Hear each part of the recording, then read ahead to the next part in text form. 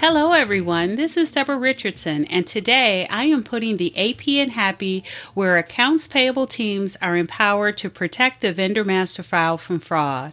This podcast will give a voice to accounts payable team members by talking about the growing reality of cyber attacks in their world and which vendor setup and vendor management techniques they can apply to protect the vendor master file from fraud.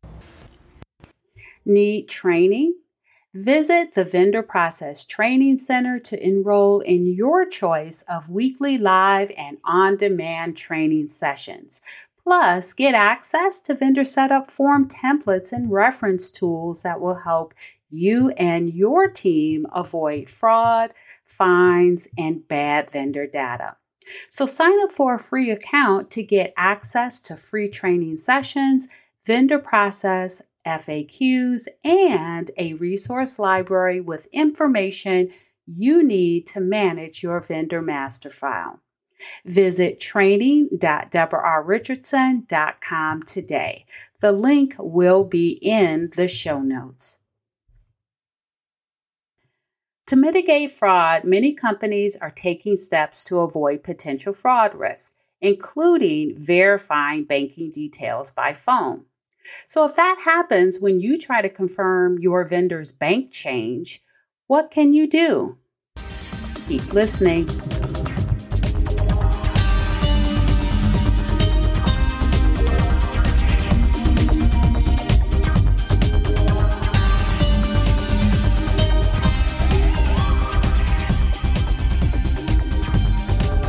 Welcome to episode 274. Here is what to do when your vendor's policy is not to confirm banking via phone. I learned so much when I go to in-person conferences with AP practitioners. I'm usually speaking, but the conversations that I have during those sessions and in between those sessions, when I sit at the tables, right, and we're eating for one of the lush meals that the calories don't count during those conferences, by the way. But in any event, I have very interesting conversations. And one of those conversations that I had was someone that was an accounts payable manager, and they were very frustrated because they said they're running up against more and more, really two things. One, when they try to find the vendor's phone number for the applicable point of contact to confirm banking, the phone number and in many cases, the email addresses of the AR group, those are just gone, right? Because the vendors are trying to mitigate fraud that can come about by having, right, the communication, email, telephone number available for fraudsters to get to. So they're taking that stuff off of their websites. Not only that, but let's say you already have the phone number.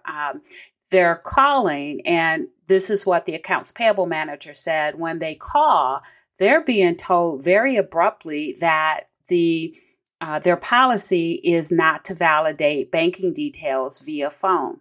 And I get that because other conferences, non-AP conferences that I go to, and I just came back from one in January with a bunch of cybersecurity awareness professionals. That was actually a really good conference. And one thing they talked about was, or demonstrated, was that AI is here and fraudsters are using it. And one speaker even demonstrated real-time voice changing. So it was a male speaker, and he demonstrated he could sound like anyone, a female, and it wasn't just different genders, it was the type of voice. And so the point here is that you never know who you're talking to on the phone.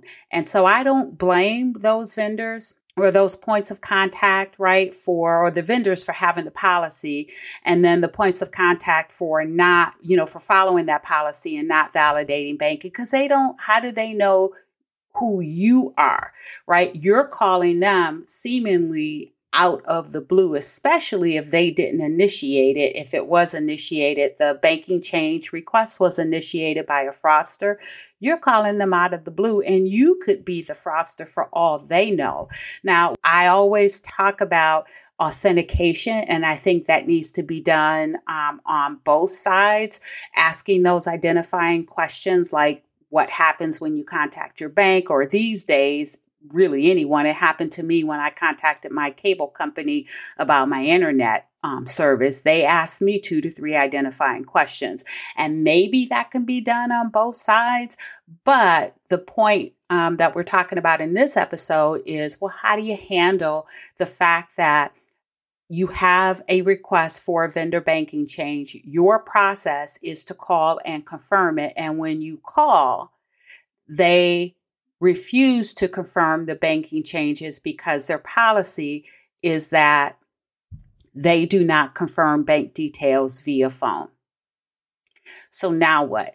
And the accounts payable manager did mention that it was specifically by phone, but if they have a policy that they're not going to confirm banking details by phone, then they most likely have that same policy via email, whether it's a secure email or maybe encrypted email. They're just not going to confirm banking details. And again, you can't blame them for because of all the fraud that is out there. So back to now what? And let me just say too, that I know some of you out there have this policy or are probably thinking, we just won't make the bank change if they do not confirm it by phone because it could be a fraudulent payment. And I get that. I get why you say that, but that may not always be something that you have the power to do. At least 2 reasons. One, if the bank change is valid, then that means the next time you make a payment to that vendor, that banking is going to fail. That payment will not be successful. Or maybe if they have the same bank, your bank or the vendor's bank will change it, because sometimes they will do that so that the payment will be successful, but they won't do it forever.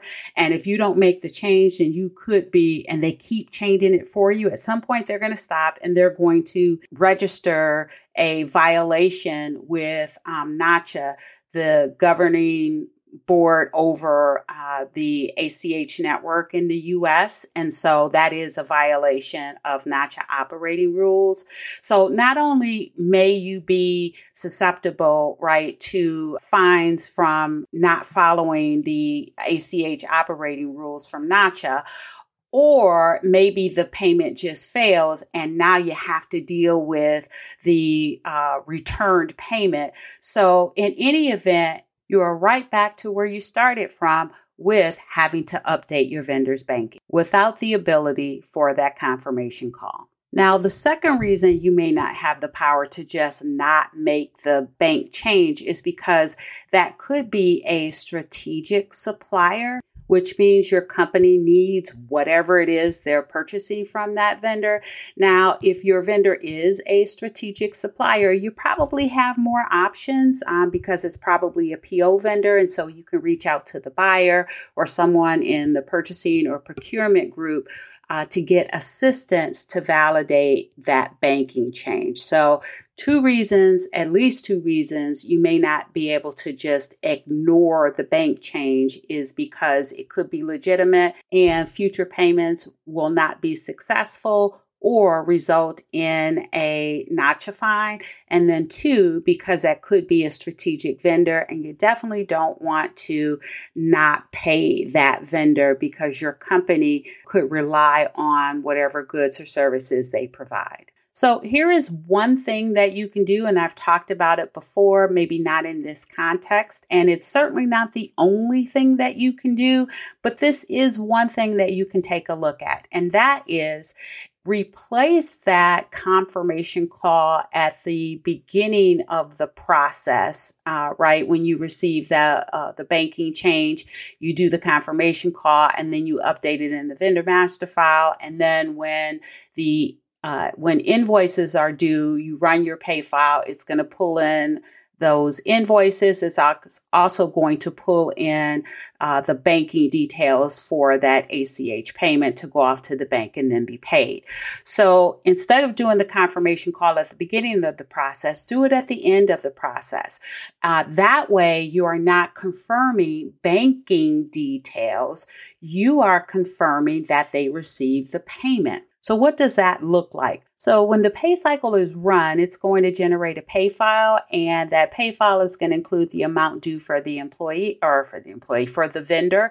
And then it's going to pull in to that pay file the banking details that you updated based on that request that was received, right? And so you weren't able to confirm the banking, but when that pay file goes to the bank for ACHs, your vendor should be able to see that payment in their bank account within 48 hours for ACH payment. And if you're doing wire payments, whether you're doing them through Treasury or through a pay file as well, that should be same day, right? And your ACHs, by the way, could be same day as well. So it could be same day or within 48 hours.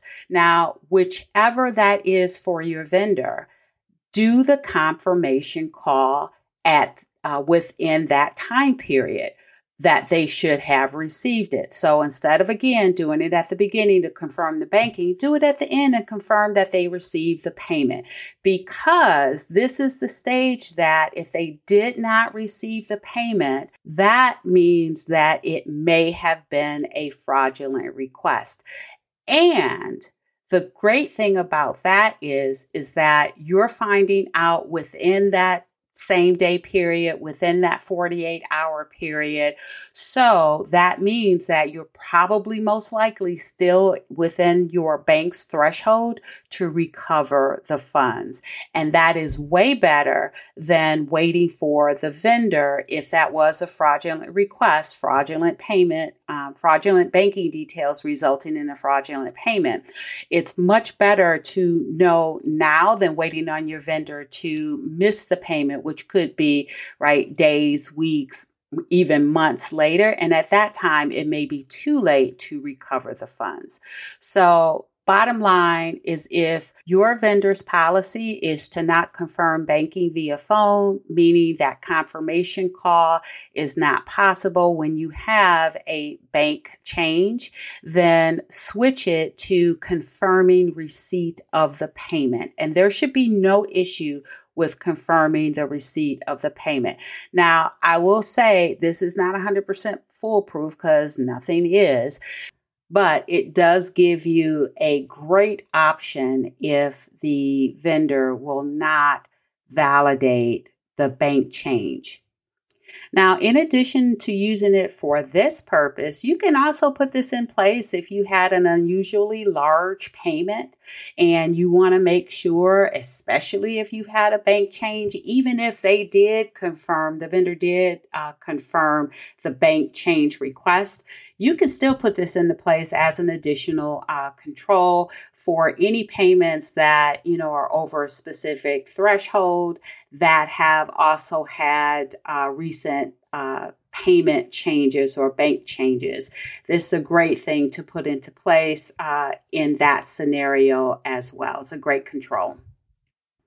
Oh, and the other thing I forgot to mention when I was talking about authentication is I do have some free authentication training. It's a free section in the 3-step vendor setup and maintenance process workshop. So I will leave a link to that training, that free training, in the show notes. So check it out if you're interested. All right, so that's it for today. Thanks, everyone. I hope you enjoyed the 274th episode of the Putting the AP in Happy podcast, where accounts payable teams are empowered to protect the vendor master file from fraud. Don't forget to check the show notes for the links mentioned in the podcast. And if you enjoyed this episode, consider subscribing and writing a review of my podcast on the platform that you use to listen. Stay happy.